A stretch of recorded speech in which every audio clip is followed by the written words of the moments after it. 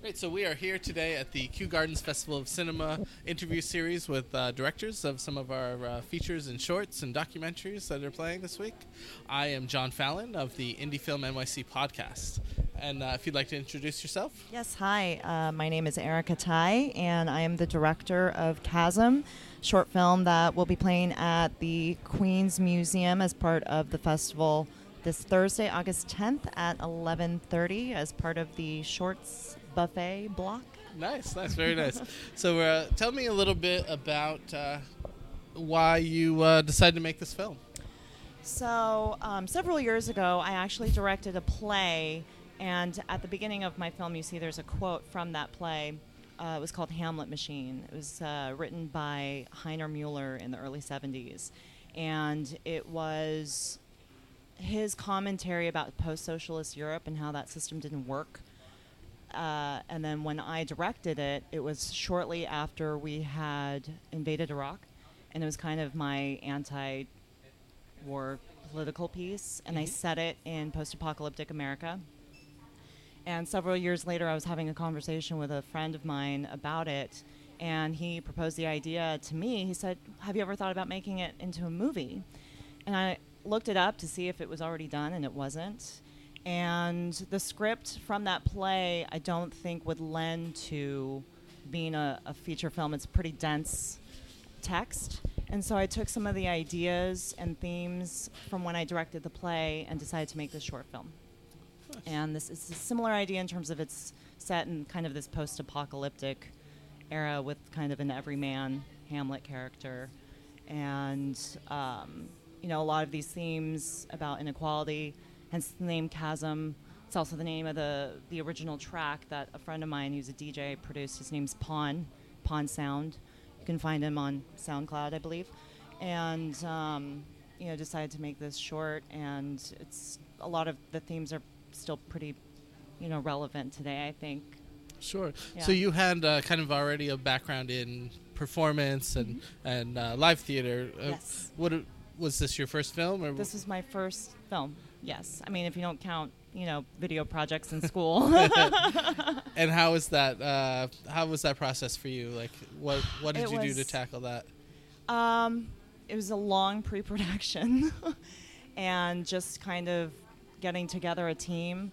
My producer, Senna Ramirez, she was kind of a godsend and really helped me in the process and kind of built that team. My DP brought in two people as, a small crew. That's Sean Talbot. He's phenomenal. And he's also a big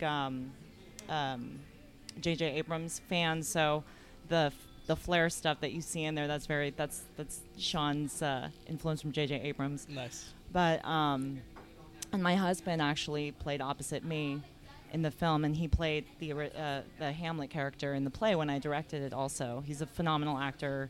He was on Sons of Anarchy for a couple of episodes, and so that was kind of, it all came together. And actually, the woman who did the wardrobe for my play did the wardrobe for the film as well. Heather that's great. Enriquez. You could yes. keep those connections and make that.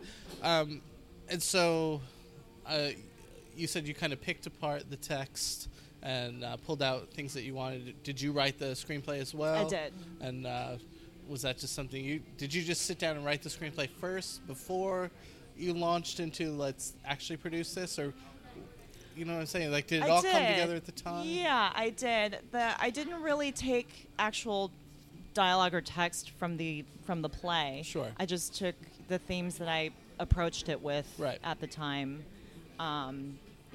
Images of war and just kind of the man played by Stephen Parker Jr. Represents kind of an everyman, last man standing after everything's gone, and just kind of how his actions in life planted seeds of destruction of existence, essentially. Sure. Yeah, I'm just always interested in, when you get the ball rolling as an independent filmmaker. And, as you know, the script is kind of, if you don't have a good script, then you're in a lot of trouble. Yeah. So when do you really start that pre-production process? It's so that's why I asked the question. It's there's no actual dialogue and it's all visual. So most of the screenplay was just descriptive of the images and the order of images. And then a lot of when we finally, got to the location and did the shooting, a lot of stuff got thrown away just by logistics, and there was a lot of kind of different compromises that I had to make. Right. In the moment. Sure. Yeah. Yeah, I think probably that's a big lesson for any independent filmmaker is flexibility. Absolutely. Absolutely. Because what's really important is saying what you're trying to say. It doesn't matter how you get that message out there or what the actual words are. Right. Because it's what comes through at the end. Yeah. The feelings, especially in something as original as what you did with it's all movement, and if you're not talking, you can't easily convey the message. So, and so where did you shoot this? We shot it in Desert Hot Springs, just outside of Palm Springs. Okay. I have a friend in Palm Springs that I asked, do you know of any locations that have this kind of post-apocalyptic feel to it? And so she found this spot. It's a really interesting story, actually. She found this spot. It's a shooting range, and it used to be an old way station. Okay. And so all that graffiti, all that stuff was already there when we got there, and I hadn't even been there before we shot it. It was like we got there. It was Valentine's weekend / President's Day weekend, and we shot it in 2 days. Okay. And we got there, and I saw the space, and I said, "This is exactly what I wanted it to be." And we included a lot of the graffiti from the dilapidated buildings as part of the film. One of them at the very end with the credits, you'll see it says "Destroying is our sickness." So it was just I couldn't have asked for a more perfect location. Yeah, I actually remember that at the end. Yeah, but it's totally guerrilla style. Sure. Actually, at one point, we didn't think anyone would come out there and shoot guns, but they did. And so that was kind of interesting, but it also put things into perspective, because part of the idea of it was, what war is like.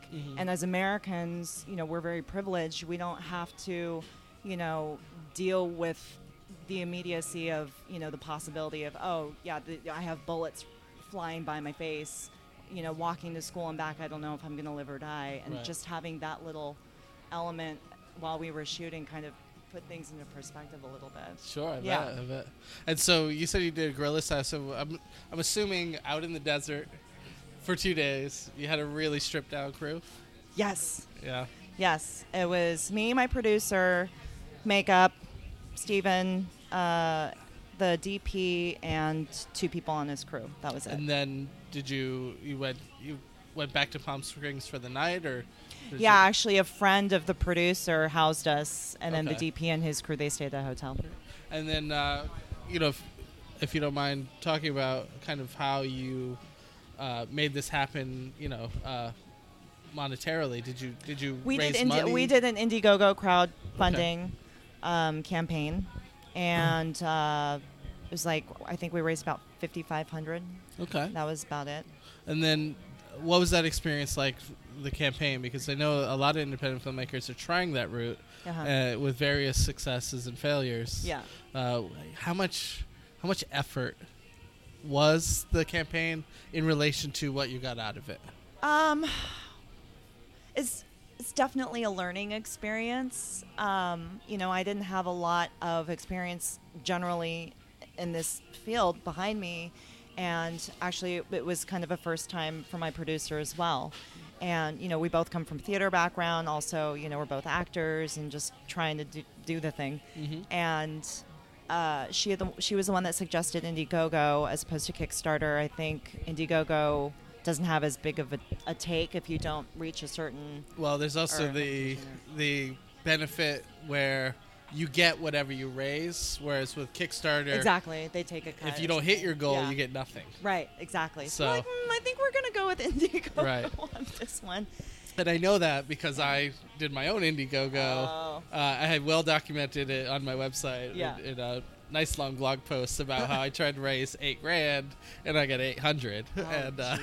But the thing is, I still got the movie made. Yeah.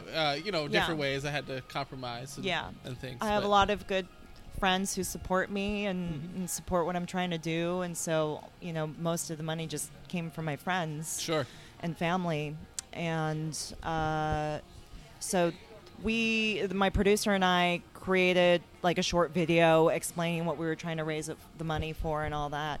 And it just, a lot of other crowdfunding campaigns are so much more polished and kind of short films in and of themselves and really great production value. And I think that they probably make more money that way because it just looks so much more professional. And that was a lesson learned too. It was just.